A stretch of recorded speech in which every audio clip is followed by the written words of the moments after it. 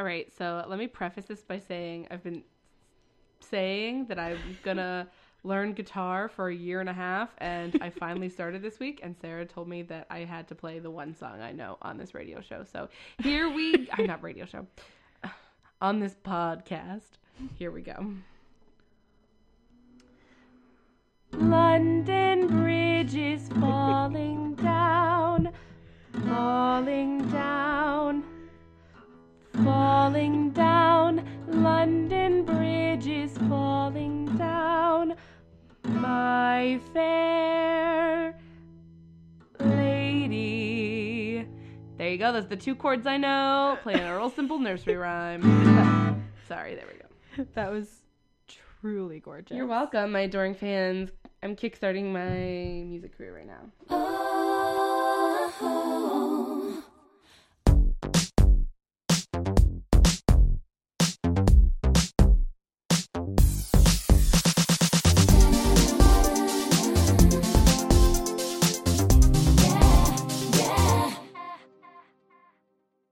Hello, welcome back to You Know What I've Been Wondering.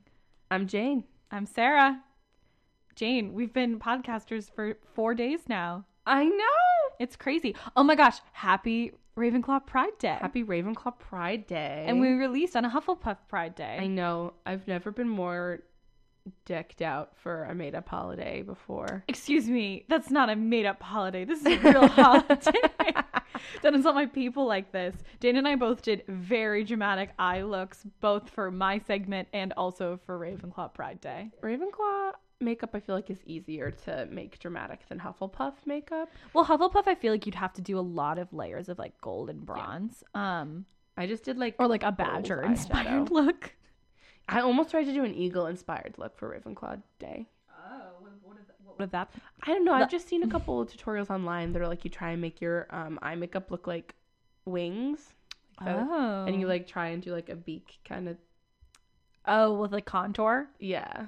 I'm going to make Jane take photos of me later in my Ravenclaw swag to really get us in the mood. So happy Ravenclaw Pride Day. It's an appropriate day to be doing some research. So all week Sarah's been saying, like, I haven't even started my research yet. I haven't even started.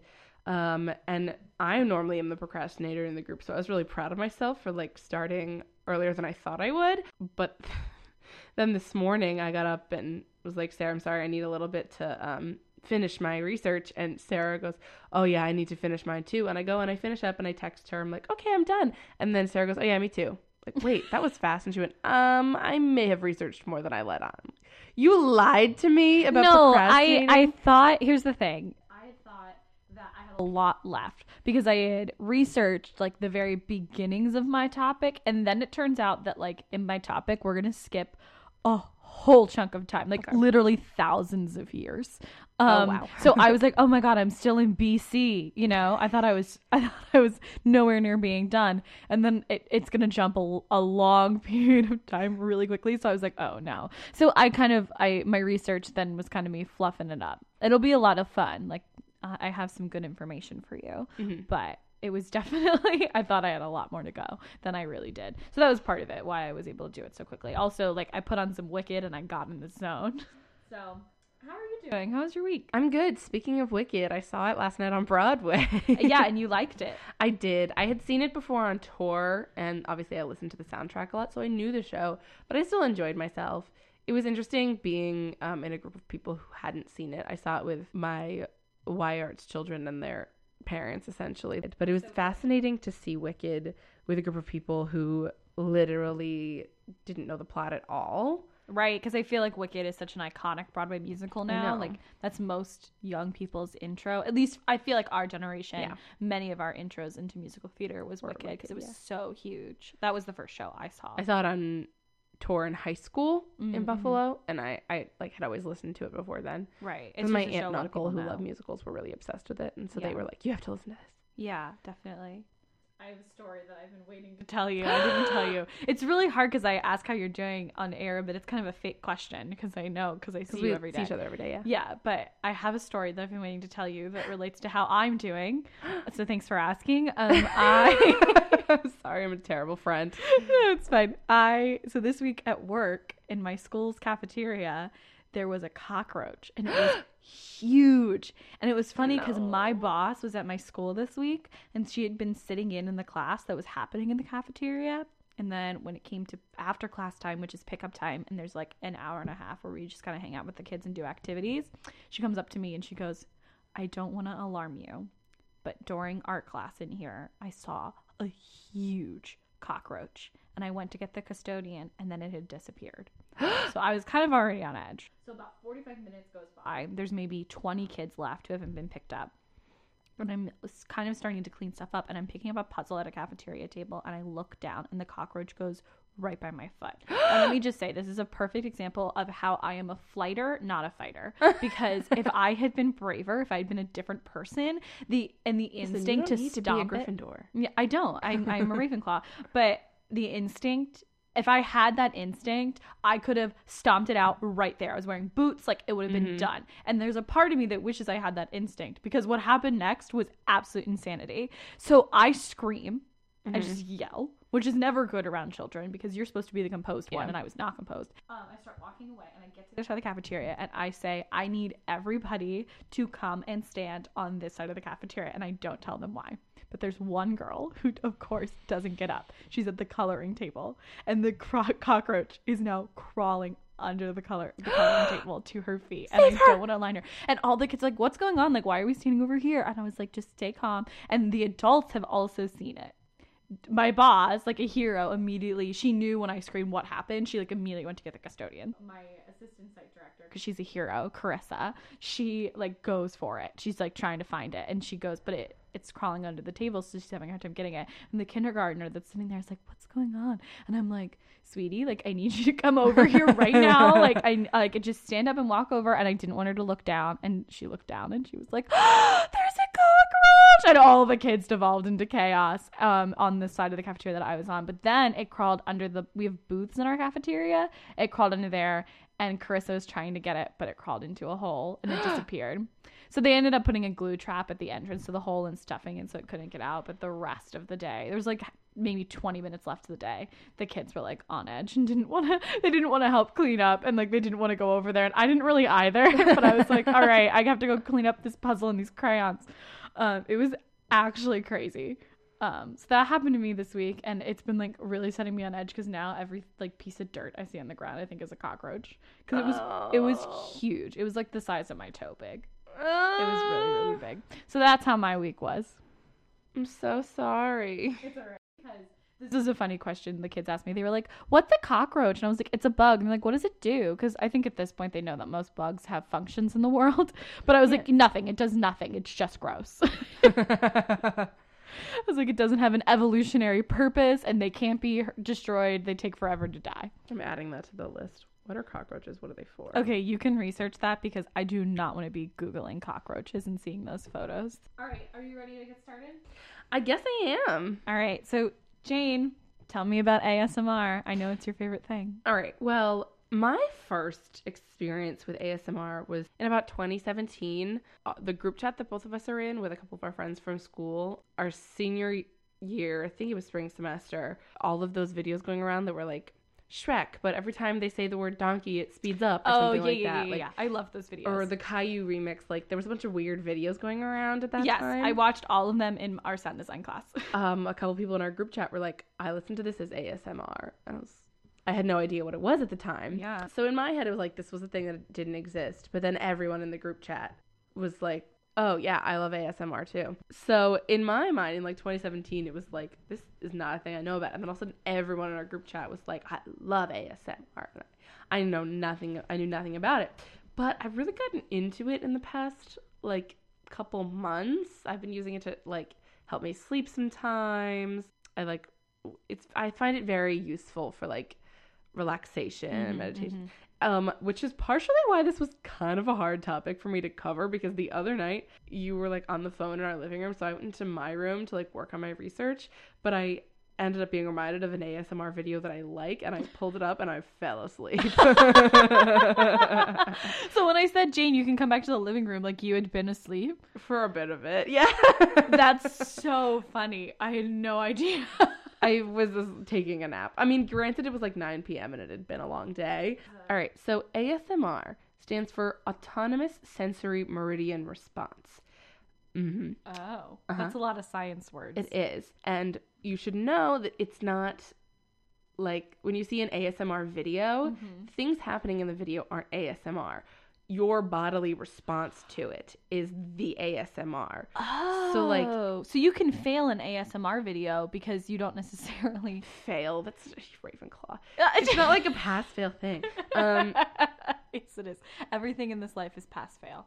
Well, like ASMR artists, as they are called, will honestly, when they're trying to think of things to put in their videos or their binaural recording, they will literally like pick up objects and like interact with them and see if it triggers their ASMR. But let me go into ASMR is a feeling. Yes, it is. Let me get into some definitions, and I'm gonna get a little sciencey on you here. So ASMR, or Autonomous Sensory Meridian Response, is a feeling of well-being combined with a tingling sensation in the scalp and down the back of the neck, as experienced by some people in response to specific gentle stimulus, often a particular sound. And Wikipedia kept trying to sell me that like there were these colloquial terms for a lot of the words that I was looking up, which are not words that I've ever heard. So I don't know if Wikipedia, where they're getting these colloquial terms.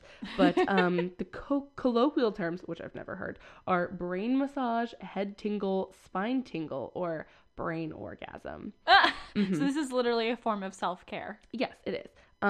Which I was planning on saying later, but I'll say now that the sole purpose of ASMR is relaxation. Like ASMR videos are only made for relaxation. Like they're used specifically to help you relax. Gotcha. So it's like a massage for your brain. It is. It's sole purpose relaxation. That's sweet. My brain could use a massage. It's similar to synesthesia in a way. So do you know what synesthesia is? Should I explain that? Is synesthesia where you can see colors? Yes. You hear colors? Well, that's a form of synesthesia. The like official definition of synesthesia is when your senses like overlap. So you can see something you're listening to, or you can feel something you hear, or all of your senses are like overlapping. That's so interesting. I've really only heard the like see and hear at the same time. I didn't know that it applies to all overlaps. That's fascinating. Yeah, well, this would be referred to as auditory tactile synesthesia because you're feeling something in response to sounds. Right. The idea is that you can physically feel like someone massaging your head by listening to ASMR. Okay, gotcha. And apparently there's a thing called Frisson, Frisson. Sure. Frisson. That is the, here we go, SAT word, psychophysiological response. Oh, that is an SAT word. To rewarding auditory and or visual stimuli that induces a pleasurable or otherwise positively valence affect state and transient paresthesia, skin tingling or chills, sometimes along with piloerection, goosebumps, and meridian. Oh my gosh, I didn't know that was the scientific term for goosebumps. Oh my gosh, that's so much. And mydriasis, pupil dilation, which the definition of that, Wikipedia also said the colloquial term for it is skin orgasm. I'm like, what is with you coming up with these like fake? I think Wikipedia was just like, someone was kind of feeling raunchy and was like, this is the orgasm of this thing and this is the orgasm of this thing. And it's like, get out of here. Get out of here. Oh my Come on. That's so funny. And it doesn't work on everyone, and it can be tough to imagine the sensation if you don't experience it yourself. But here's the thing. I don't think I experience ASMR the same way other people do. Like I have sometimes felt like the tingling in like the bottom of my spine, but that's not where in the spine they say most people feel it. But a way that you can describe it to people who don't feel it at all, who like want to know what it feels like, it's like a mild electrical current, or the carbonated bubbles in a glass of champagne.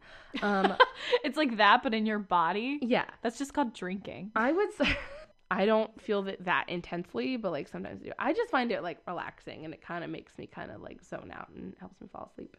Gotcha. And that has nothing to do with, I noticed in these videos people talk like really calmly and really softly, like that has nothing to do with it. It's all the like sounds that they're making. No, well, there's different triggers. So some of the specific categories are listening to a softly spoken or whispering voice. And one study that did like a survey of people to find out what each of their triggers were, Right. 75% of them were triggered by softly spoken or whispering voices. Okay, so the second one is listening to quiet, repetitive sounds resulting from someone engaging in a mundane task, such as turning the pages of a book, preparing food, loudly chewing, crunching, slurping, or biting food, drinks, or gum, which is one of the first ASMRs I ever heard of. Like, our friend Connor said that they liked listening to someone eating carrots or something like that. And That's so interesting because whenever I'm at home, if I eat chips in front of my mother, she's like, you need to chew quieter. You are so loud. And my entire life, I've been so self-conscious about chewing loudly. Some people like it.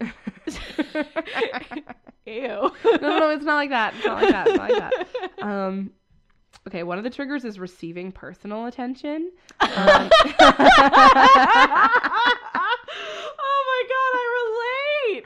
Which I Me should too. explain. There are a lot of ASMR videos that are just like people looking into the camera like it's you. So like when you look at it's like they're looking at you and them like saying nice things to you or That's hilarious. Have you ever heard of these cassette tapes that came out in the 90s that parents could order and they were personalized for their children? So all the songs had your name in it. I had one of those. I had one too, and I loved it. I love that this woman on the tape was saying my name. Because at the beginning of every song would be like, okay, Sarah, it's time to do this. And then they'd sing like, you are my sunshine. And it was so sweet. Like, I love personal attention. It's that Leo ego.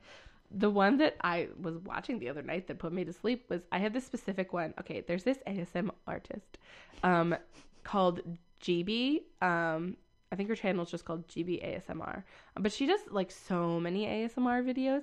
But the one that I really like to watch that helps me fall asleep it's already an open tab on my laptop. It's called brackets ASMR makeup on you and me heart emoji soft spoken. And it's just like an hour-long video of her like pretending to put makeup on the camera and like talking to you. I can't even like and visualize for that. some reason something about it like it relaxes. All right, or listening to tapping, typically nails onto surfaces such as plastic, wood, metal, etc. And I get that one. I do get that one. And hand movements, especially onto one's face.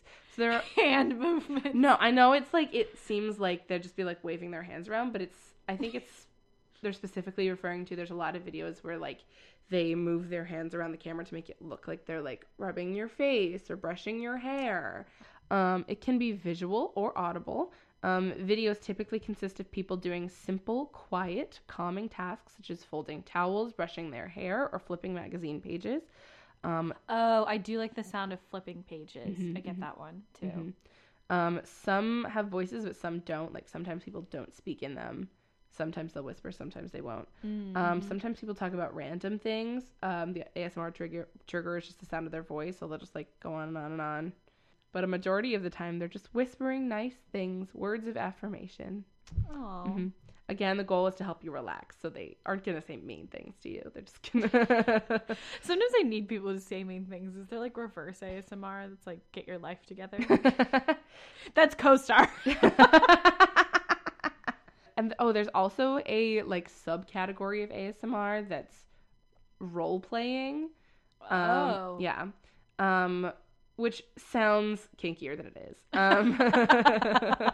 It's literally just like GB pretending to do my makeup. She's like role playing my friend who's doing my makeup. Oh, okay. And she does a whole bunch of ones that are like doing my best friend's nails, or there's another makeup one that she does that's big sister doing your makeup, and in that one she specifically like pretends to be your older sister.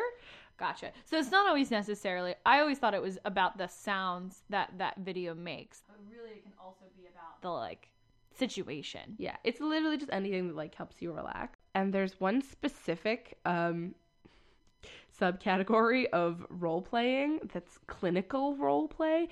And that's so you go to a doctor? Yes, it's literally them pretending to be medical professionals. I've heard of this because some people like the way that doctors and like dentists talk because they're so soothing. I don't know if it has anything to do with that, but I do have some information on clinical role play that I will get to in a bit. So I'm going to give you a quick timeline on the history of ASMR. It's a pretty new thing. I mean, technically, as long as humans have existed, like, we have had the ability to experience ASMR. And evolutionarily, they think it comes from when we were like apes and we were grooming each other. Like, there's like really? There's a positive feeling that you get when somebody else grooms you. That's so sweet. And they think it like is an evolved version of that. So here's the timeline: 1925. Oh. Mm-hmm. Virginia Woolf publishes the novel Mrs. Dalloway. I love her. We stand. Mm-hmm, mm-hmm. Everyone read A Room of One's Own. It's excellent. Mm-hmm. In one passage, she writes of a nursemaid who speaks to her patient, quote, deeply, softly, like a mellow organ, but with a roughness in her voice like a grasshopper's, which rasped his spine deliciously and sent running up into his brain waves of sound. Ooh. Which modern experts of ASMR, like right there, she's talking about ASMR. She's talking about someone getting a nice feeling in their spine from the sound of someone's voice. That's so interesting. Cut to 2007. A discussion forum for health-related subjects at a website called Steady Health had a 21-year-old registered user with the handle okay whatever, one word, okay whatever. I want that to be my vanity license plate. Okay whatever. Okay, whatever. He submitted he or she, we don't know, we just know that they're 21 and their handle is okay whatever, submitted a post describing having experienced a specific sensation since childhood, comparing to that stimulated by tracing fingers along the skin, yet often triggered by seemingly random and unrelated non-haptic events, such as watching a puppet show or being read a story. And if you're getting ASMR from watching a puppet show, I have a lot of questions about your life. Yeah, me too. Like, what about that? What about Why that does trigger? that Is soothe it you? like, is it puppets on strings? I don't know. Is it the wood clacking together from that, like marionettes? Like, what? But does Pinocchio do it for you? I don't know. But apparently they posted that and it got a lot of responses and it created this like crazy thing of everyone being like, I experienced that too. So do I. Oh, so it was more that nobody had just really talked about it before. Yeah. And like as the internet really became a thing, that started happening pretty much, right? Like someone would post like, anybody else like get this feeling from this sound? And a bunch of people would be like, yeah, I do. So along with the internet, it spread knowledge of ASMR. Yeah. And then in 2013, the first peer-reviewed article on the subject was written, and it was an article about clinical role-playing ASMR. Oh my goodness. In 2015, a division occurred within the ASMR community. Oh no, there's drama already. Yes, and it was over the subject of sexual arousal. Community creating videos categorized as ASMR erotica. This is raunchy. I know.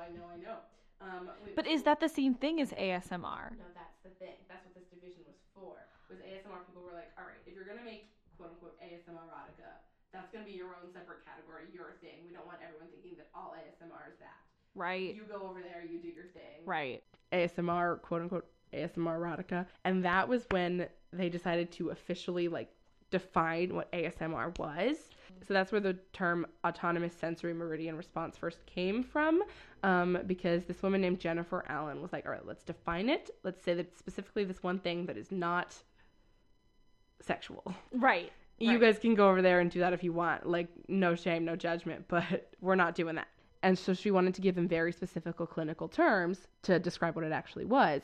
So it's autonomous sensory meridian response. Autonomous, meaning spontaneous, self-governing, with or without control. Sensory, meaning pertaining to the senses. Meridian, signifying a peak climax or point of highest development. Response, referring to an experience triggered by something external. All the terms were chosen because they were objective, comfortable, and clinical descriptors of the sensation. Was she a scientist or was she just a person who picked this name? That is a good question. Like, it could have just been a rando civilian being like, I'm going to come up with this name, which would be hilarious because one time a professor said to me, you get tenure as a professor for making up words. She currently lives in Plattsburgh, New York. Good for her. I mean, she attended the University of Southern Maine. Oh my gosh. USMR. No, that doesn't make sense. She's an ASMR expert. I'm trying to figure out what her like job is. Like, how did she get into that? Was she a scientist beforehand? Oh, she's currently a red team manager for a cybersecurity company. What does that have to do with ASMR? I don't know. How did she become an ASMR expert? I don't know. In 2009, she participated in the first major online discussion of the sensation. Oh, which is what I talked about before, that online discussion. Yeah. So she was just the leader of the community. She founded the Facebook group. She's their spokesperson. She created the website, asmrresearch.org. So she's just an advocate, but she's also just a random lady. All right. Well, everyday people can accomplish great things too. Yeah. Don't need to be a scientist to lead an online science community. Now I'm going to quickly get back into clinical role play because I just thought it was fascinating. So this peer-reviewed article in 2013 was written by this guy named, forgive me for the pronunciation, but Nitin Ahuja, Nitin Ahuja. Great. He wrote this article entirely about clinical role play, and he talked about it in reference to this book that was written in 1971 called Love in the Ruins by author and physician Walker Percy. And the book is about a psychiatrist living in a dystopian future who develops this device called the ontological lapsometer that, when traced across the scalp of a patient, detects the neurochemical correlation to a brand of disturbances. So essentially, I think it just is a diagnostic machine that he invents that just you put it on your head and it's this is what's wrong with you for this reason. Oh, God, that sounds scary. Yeah. You're depressed. You're anxious. But the character finds in his research that the mere application of the device to a patient's body results in a partial relief of the symptoms. So the writer of this article alleges that this is an example of a diagnostic act as a form of therapy unto itself. So basically he was talking about how simply getting medical attention helps you feel more relaxed and helps relieve your symptoms. Oh, so that's why clinical ASMR is so popular, because it feels like it you're just getting feels help. like a professional is taking care of you. This is everything poor, depressed millennials need. I know you can't afford to go to a doctor, so just listen to someone talk to you like they're a doctor and you'll feel a lot better. Literally, exactly, though. That's exactly what it is. But that's messed up. Let us go to the doctor. Right? I know. We're so desperate for a doctor that even pretending to go to the doctor is good enough. America, fix your healthcare system. So there's two types of ASMR things you can watch on YouTube. One is just videos, and there are two types of videos. One are intentional ASMR videos, and that's when an ASMR artist creates a video with a purpose of triggering ASMR. Okay. And there's also unintentional ASMR videos, which are videos typically made before 2007, where people are just making a video for a different purpose, but it ends up being used as a trigger for ASMR. Gotcha. Okay. The biggest example of this is Bob Ross videos. People use that as ASMR all the time. I totally see that. See, I can't do that because when we watch Bob Ross videos, I get so angry that he just waves his brush and suddenly there are rocks. And I'm that infuriates me. I'm are you a wizard? How did you do that? It doesn't seem this worldly. He could have been an alien and I would have believed it. I love him. Rest in peace. But oh my gosh, it makes me so angry. So that's not my kind of ASMR, but I can totally see that. But people like it because he speaks with a calm tone of voice. He says nice things to you. And the sound of the paintbrush is a calming sound for some people. Mm-hmm.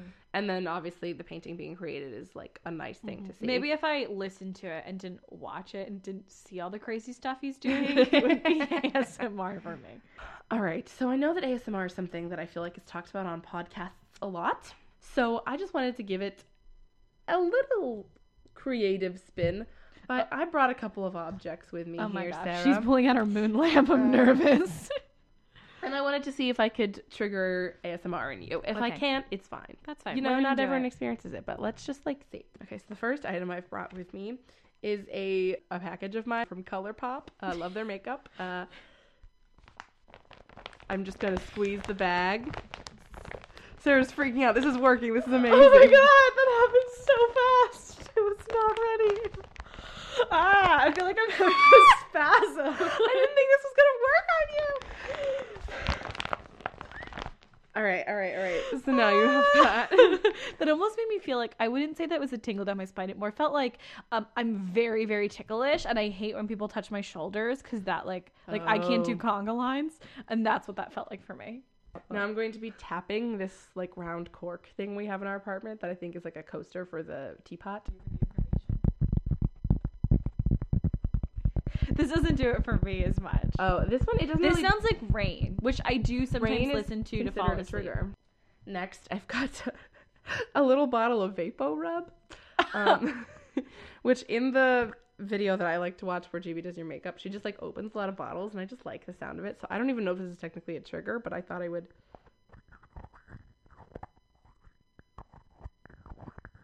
It doesn't do it for me, but again, like I could see how this could be good for people. Yeah. All right. Some people like the sound of spraying, so I'm not gonna go too crazy with this because it's not water. It's a fine fragrance from Bath and Body Works, Magic in the Air. I just bought it the other day. I'm just gonna spray it like once or twice away from the microphone. Okay. Oh, that's like pleasant. Yeah. Isn't that nice? Yeah. I just sprayed my face, not intending to. Well, now my face smells nice. And the last object I have, I'm also gonna tap, is my little moon sculpture lamp thing that my friend Erin gave me for Secret Santa. I love it. Oh, that's nice. I like that it turned on. The lamp turned on when I tapped it. That's like nice. Yeah, so the package definitely did it for you the most. I'm gonna do it one more time just because I could not believe how well it worked.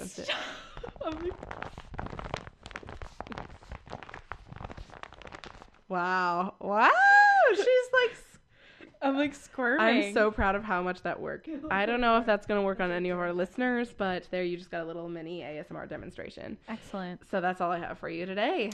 So Jane and I have a new segment. Yeah, I don't remember how I found this, but I found out about the Reddit thread r/TooAfraidToAsk, and I was like, this is where we're going to get some good content. And so I was scrolling through trying to see if there were any topics that we could cover a whole episode on, and I don't think there's anything in there that would take an entire episode to cover, but we're going to alternate picking a question that's been on there, and we're just going to talk about it briefly because a lot of them are like opinion-based questions as well, not necessarily research-based questions. So the question that I found this week that we're going to start with is, are babies a parasite? Oh, you asked me this earlier in the week and I totally forgot about this. Yeah. Do you think babies are a parasite? Okay, I feel like you're going to tell me that they technically fit the definition, but here's the thing. This is Ravenclaw versus Hufflepuff sensibilities right here. In my thoughts of what a parasite is, I think it's something that is not... I already thought of a thing that contradicts what I'm about to say. But like when you think of a parasite, you typically think of like something you accidentally pick up, like you go swimming and like a bug gets in you or something, like something that comes from the outside world that latches onto your body and then survives off of your body. Right. But like a baby, technically like your body created it, but like I can already like, 'cause like your body also creates like tumors and things that are not supposed to be there. Right. So do you want to know what the definition of a parasite is? I do. The definition of a parasite is an organism that lives in or on an organism of another species, its host, and benefits by deriving nutrients at the other's expense. So I guess it's... See, this says another species. When I looked up a different definition, it didn't include another species. When you go on the Merriam-Webster dictionary, the first one that comes up is a person who exploits the hospitality of the rich and earns welcome by flattery. Which is like... Wow. But then the second one on Merriam-Webster, which is the dictionary I personally trust the most, is an organism living in, with, or on another organism. So, and that fits the definition of a baby. Like, that's what a baby is. It's something that, and I saw another definition that was like, it purposely like feeds off your nutrients and your body function, and that's exactly what a baby is. Yeah. Now, I think maybe this is just the case of parasites getting a bad rep. Yeah, this is one good parasite. Yeah. I keep thinking of that song from Waitress that's like, precious little parasite that set its sights on you. That's a lyric in Waitress? Dream come true. I did not know that. Even Waitress makes this argument. Yeah, I would say that it's a parasite. Would you agree? It's a parasite, but it's a good parasite. That's fine. The definition, except for that one about exploiting the rich, didn't say good or bad. It just was like, it's just a thing. But it's also like only a temporary parasite because eventually you give birth to it and then it becomes its own organism. That Right, doesn't but I feel need like you most anymore. parasites are temporary. Like, not many parasites. I don't think there are many parasites Well, that there are come probably in. some parasites that die if they're removed from their host, right? I mean, I guess a baby would if you. It's born This is like that book, The Host by Stephanie Meyer. I really liked that book. Okay, so parasites do depend on its host for survival. And without a host, a parasite cannot live, grow, and multiply. So there is a point in a person's pregnancy in which the baby can live without the mother. It's like end of third trimester. it's like 28 weeks or something like that. Like the baby can technically survive outside the body. So I guess it's like, is a baby a parasite up until it can defend on its own? I guess. Oh, so here's an important distinction. A parasite reduces the fitness of its host. A baby increases the fitness of Oh. its parents. So like a parasite attacks your immune system, but babies in pregnancy like ups your immune system. Interesting. That's what this one website says. So this one website, based off of that, no, a baby wouldn't be a parasite. So now I just feel like I keep going back and forth. I do too. I feel like Because you know what? If that's true, why isn't it in the definition? All right, let's take a vote. That's a thinker. Are you a yes or a no? I'm a yes, but I think we need to rethink how we think of parasites. Like some are good. That last one changed my mind. I think I'm a no. It's not a parasite. That last piece of information. Interesting. All right, and that's too afraid to ask. That's a mistake. Great. All right, are you ready to learn all about eyeshadow? I'm ready. To go with our Tell me what's on my face right now. to go with our bold look. Mm-hmm. All right, I'm gonna start with a question. I think this is gonna become my thing. I'm gonna start with a quiz for you, Okay. but an easy quiz. Just take a guess. How old do you think eyeshadow is? Oh, old. Old. Like, I feel like they must have used it in like ancient Egypt. That is correct. Um, How long ago do you think ancient Egypt was? I feel so dumb. No, it's okay. No, long ago, like BCE for sure. Oh, definitely. But what year? Okay, like I'm gonna say 500 BCE. Okay. Eyeshadow is 12,000 years old.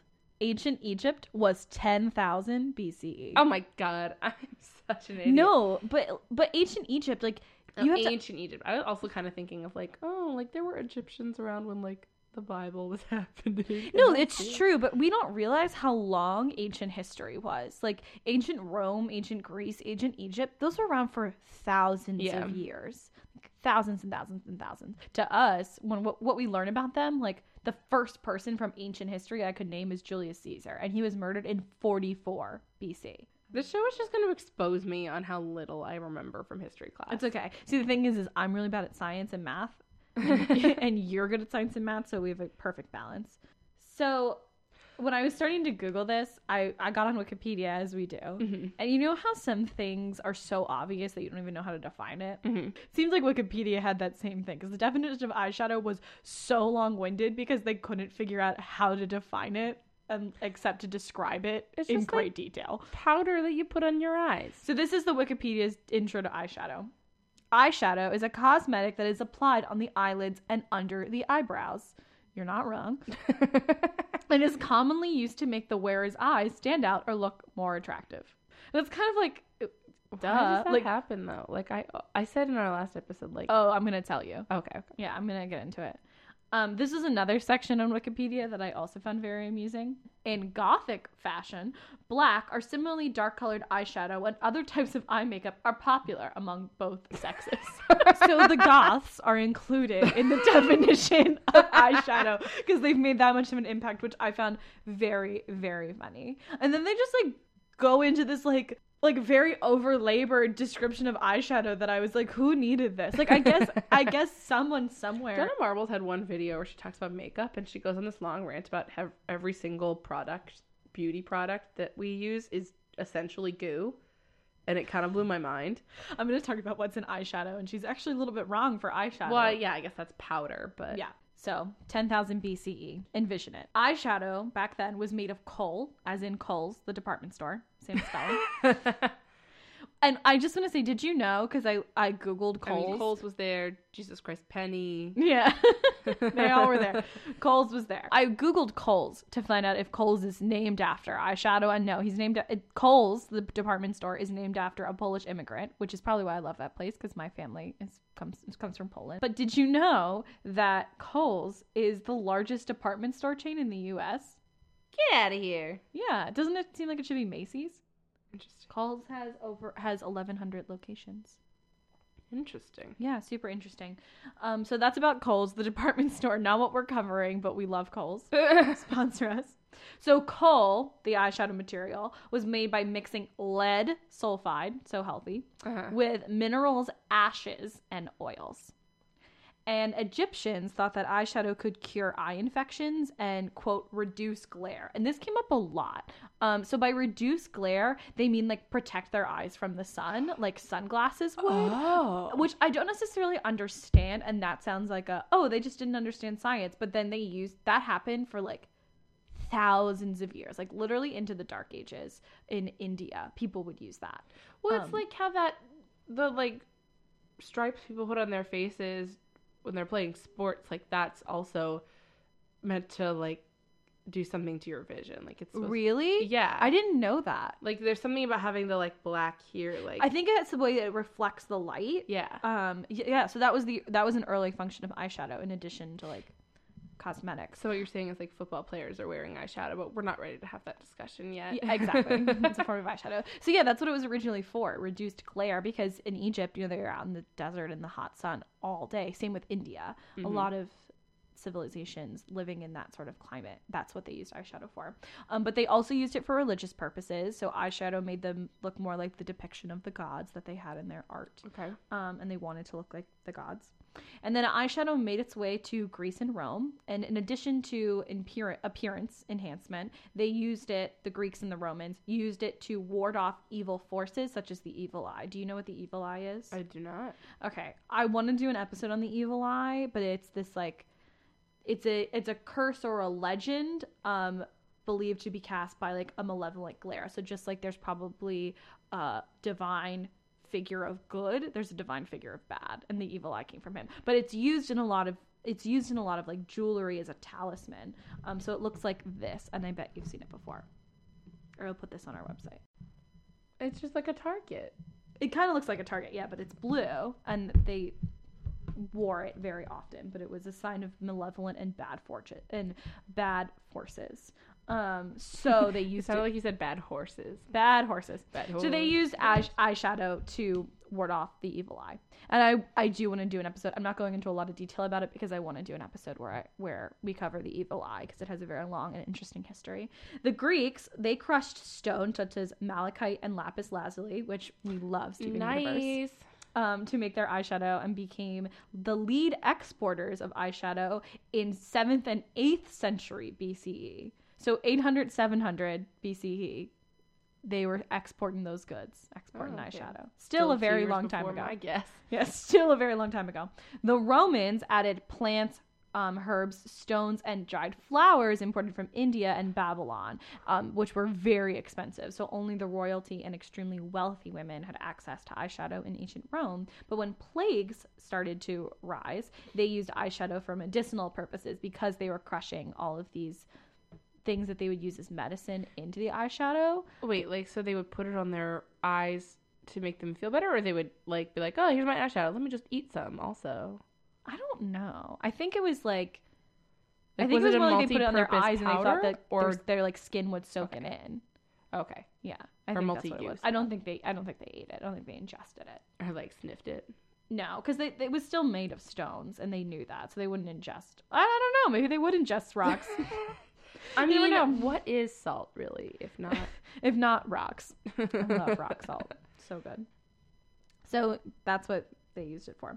In 10th century BCE, Japanese women used their own form of eyeshadow made of flowers, rice flour, and, brace yourself, bird feces. Oh no! Yep, they would use bird feces. Don't know why. Not really sure why. Kohl, the same stuff from ancient Egypt, was also used on infants in India to ward off the evil eye, just like the Romans would, but they would put it on babies. And like I said, India, it was also very common for them to use it to reduce the harshness of the sun.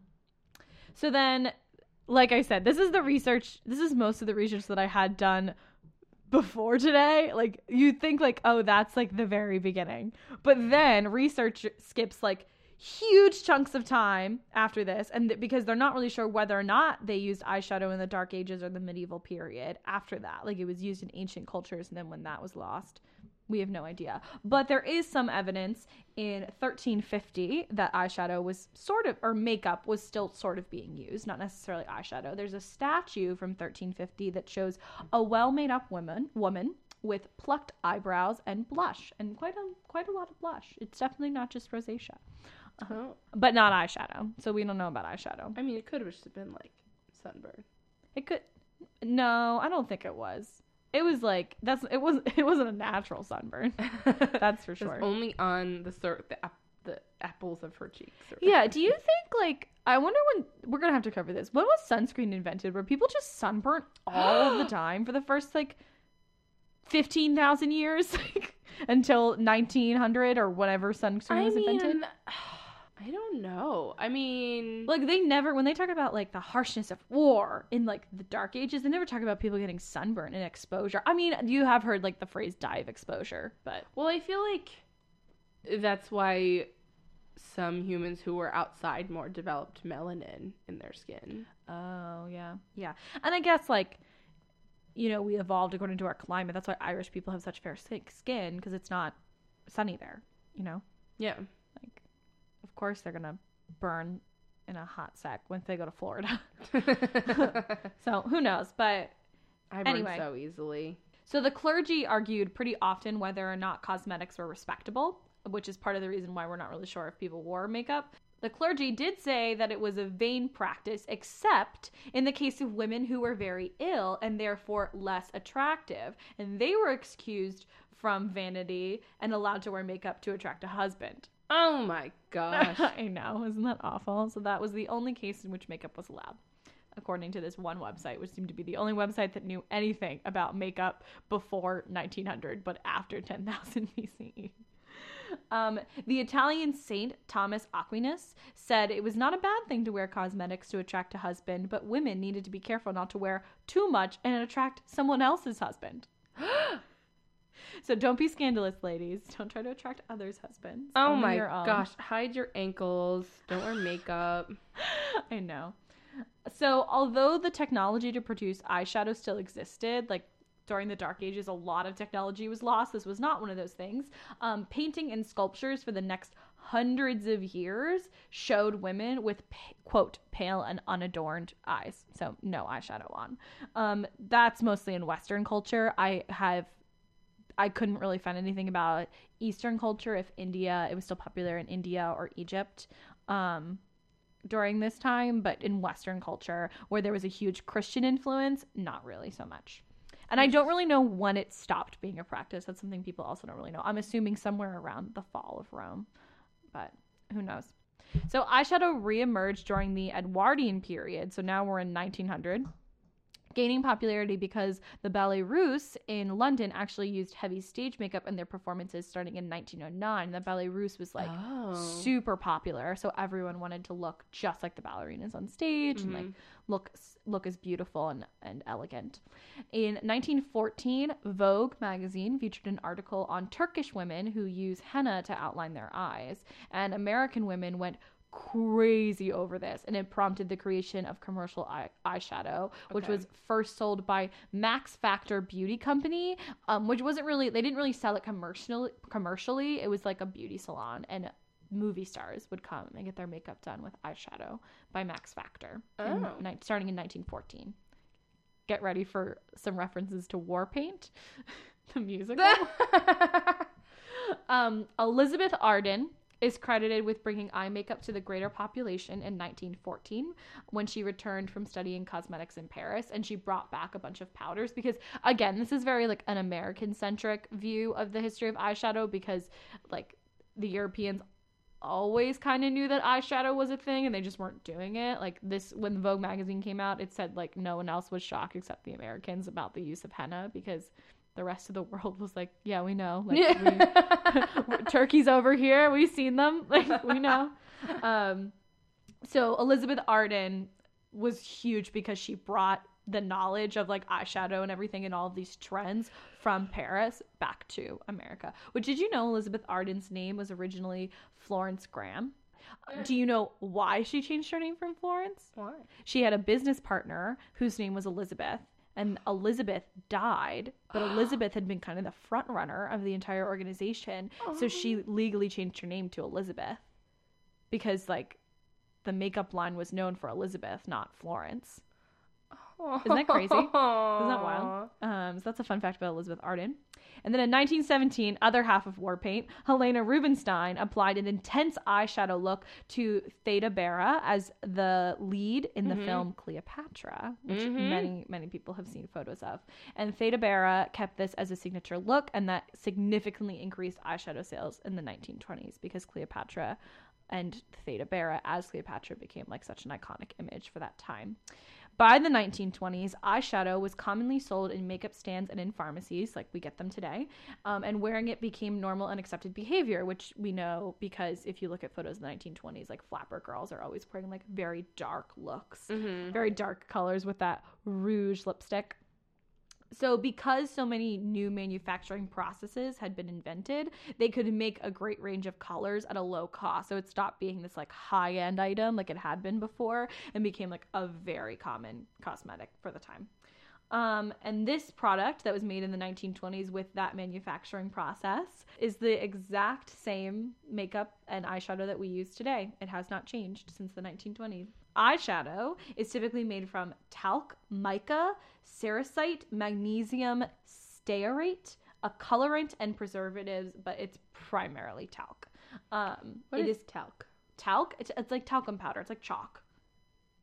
But like, where does one find that in the world? It's a rock. Okay. Or I don't know if it's a rock or an element. Let's look it up. Talc is a clay mineral composed of magnesium and some other stuff, but in powdered form, it is widely used as a substance known as baby powder. So baby powder and eyeshadow share a lot of the same ingredients. Fun fact, that's why some eyeshadow feels really soft. Have you ever felt a really soft eyeshadow? I always do that when I go into a makeup store. I like put my finger in it because you can test it. Cheap stuff isn't as soft. Mica, which is one of the ingredients, is actually a metal. So if you have an eyeshadow with a lot of shimmer, which you and I are definitely both wearing right now, that means there's probably mica in it. So there's actually metal in our eyeshadow. Oh, mica's that rock that like you find as a kid, like everyone has this experience of finding mica. Yeah, that's like, what does it look like? It's like layered and silvery.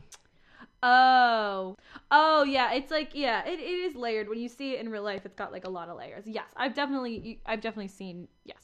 At the like college campus that I used to spend the summers at, because my dad used to run this camp at Bates College in Maine, they would always like have like patches of rock like lining pathways, and they would have like mica in them, and I would find it there and be like, look at this like layer, and I would like tear off the layer. Yeah, I've definitely picked up mica before and like drawn on a sidewalk with it. No, that's definitely a thing that happens.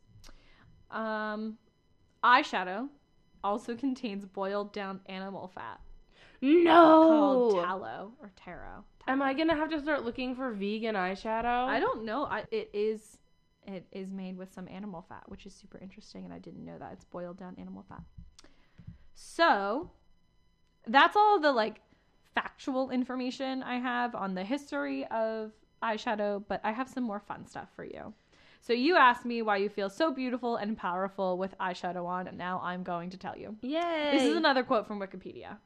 Depending on skin tone and experience, the effect of eyeshadow usually brings out glamour and gains attention. The use of eyeshadow attempts to replicate the natural eyeshadow that some women exhibit due to a natural contrasting pigmentation on their eyelids. Natural eyeshadow can range anywhere from a glossy shine to one's eyelids to a pinkish tone or even a silver look. Like, how does what? They're talking about the natural shade of your eyelids. Like, sometimes is also an silvery eyeshadow. I mean, I guess in like with certain skin tones, when you're like when you got some like sweat on there and there's like a certain lighting in the room, it can look silvery. Yeah. I noticed on my like the shape of my eye lids, I have like a natural kind of like shadow under my brow bone. Yeah, so they're saying like the purpose of eyeshadow is to shadow. Sarah, I solved it. I worked it out. Get out of here. No, what they're saying is that like the purpose of eyeshadow is to replicate the natural tones of your face and bring them out, which like the looks you and I are serving today, I wouldn't say are natural, but that's fine. But I just love the way they say, or even a silver look. Like if you're feeling daring, get in that silver look. So let's play Cosmopolitan magazine. What eyeshadow is best for brown eyes? I'm going to tell you. I feel like it's going to tell me purples. I feel like that's what I've heard. Purple's literally the first one on the list. That's so funny. So purple is the most universally flattering eyeshadow color besides neutrals because it is across the color wheel from the neutral color. So it'll make your eyes pop. So that's why it's so important. And why do I feel like it took me a while to find a good purple eyeshadow? Like I don't wear it every day because I feel like it's always like a look. But remember when I was like a couple months ago, I was like, I want to start getting into eyeshadow, and I was like, I want to do a purple, and I had so much trouble finding a good purple palette. Yeah, it is hard. I think it said use a purple with warmer tones as opposed to cooler tones for brown eyes. Royal blue along the lash line, which I tried to do today and it was so hard, along the lash line contrasts the warm brown of your brown eyes while making the whites of your eyes appear brighter. So you're wearing blue eyeshadow right now. Like your eyes do look very white to me. I don't know if mine are doing that, but silvers and blues can be dangerous on the lower lash line. Which you also did today. Silvers and blues can be dangerous on the lower lash line because they enhance dark circles, but you don't have dark circles because you're refreshed and gorgeous. Oh, no. I just put on cover up before I did this. So I would never be able to do that. I have the worst dark circles. For hazel eyes, like myself, gold eyeshadow actually brings out the yellow, so they recommend using a bronze tinted or copper tinted gold, not just plain gold. I am wearing gold, but it's along with some blues. And it's I wrote, we want to avoid yellow eyes like that kid in the Christmas Story. Remember the like bad guy kid, the like bully, has like yellow eyes. He wears the beaver hat. Oh. Yeah, so gold eyeshadow will make you look like this kid if you've got brown eyes, apparently. I've been wearing gold eyeshadow like every day for a week. I think that's Hufflepuff fake. Pride Day. No, I think that's fake. I think you look beautiful with gold eyeshadow. I thought it looked good on me. This seemed fake. But they did encourage you to pair it with a dark purple or navy blue to kind of balance that out. What I've been doing is I've been doing like a shimmery gold like all over, and then taking my dark purple and putting it in my creases. Great. So that's what you're supposed to do. So you're following the directions. Oh my gosh. Yeah. And then they said, obviously, green eyeshadow makes the green and hazel eyes pop out more. So I will often wear green eyeshadow if it matches the outfit for that reason. Oh. I'll keep an eye out for it next time. Okay. Keep an eye out. You'll see it coming soon. They suggest that for brown eyes, to stop everything from blending together, that you wear a bit of purple, teal, or even green under the lash line to make your eyes pop if you're going to wear brown eyeshadow. And then instead of brown, use a silver brown or even peach instead, which I do. I wore peach eyeshadow. Oh, you didn't see me yesterday. I did wear peach. I didn't see you yesterday. Just realized. I missed you. No, I missed you. I got home so late. I know you did. So I do often wear peach eyeshadow with my gold eyeshadow, like a rebel. This is my final fun fact. How long do you think the shelf life of eyeshadow is? Oh, no. Oh, don't. This is like a personal roast because I've had some eyeshadow for way longer than this. Someone called me out on that last year at one point. I don't remember what eyeshadow I was wearing, but they were like, I like your eyeshadow. I was like, oh, thanks. I just like have had it since high school or something. And they're like, oh, honey, no. And I was like, oh no, is that bad? The shelf life, I'm gonna say 2 years. That's correct. It is 2 years. Look at you. You're so smart. Yeah. So you're supposed to throw away mascara every 3 months. And I've definitely had mine for like 6. It's probably dried up. I should get rid of it. But I've had eyeshadow in that drawer that you use very often because I'm like, I never use this, that I've had since high school. Best Health Mag explains why you can't use old makeup on your face. This is why you need to throw away makeup after the suggested shelf life. Once you open the packaging to your makeup and air hits the formulation, the clock starts ticking and your product will naturally start to oxidize and degrade. Fungal and bacterial growth may have developed and built on your old makeup, but eye and skin infections are the most common problems with old, used, and borrowed makeup. Never share makeup, especially lipstick, mascara, eyeshadow, or pencils. All right. Well, I feel like that's like to stop the spread of like pink eye or like other things you might already like if have. you had pink eye, I know that use you it. don't have pink eye, Yes. so I feel safe. And I also don't have pink eye. Secret that I've had pink eye this entire time. Secretly.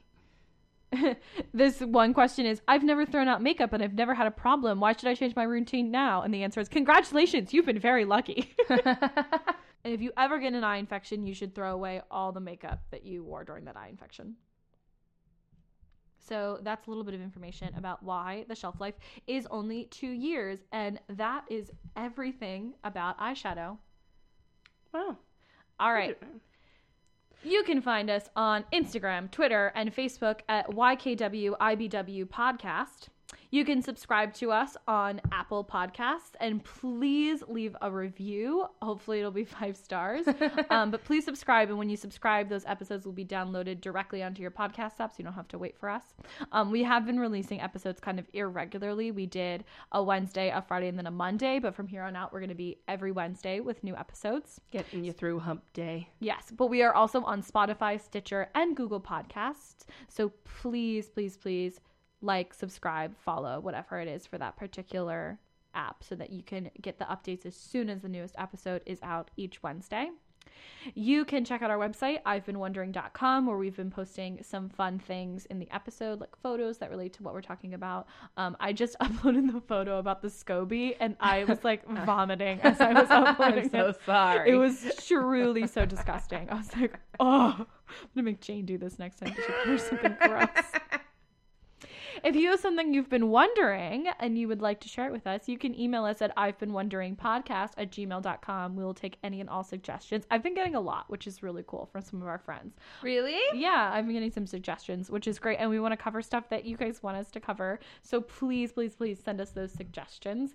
And lastly, if you like what you're hearing, please consider becoming a donor on Patreon. You can find us on patreon.com/YKWIBW podcast. We have several tiers. The lowest starts at $2 per month, and with that you are going to get a shout out on the air.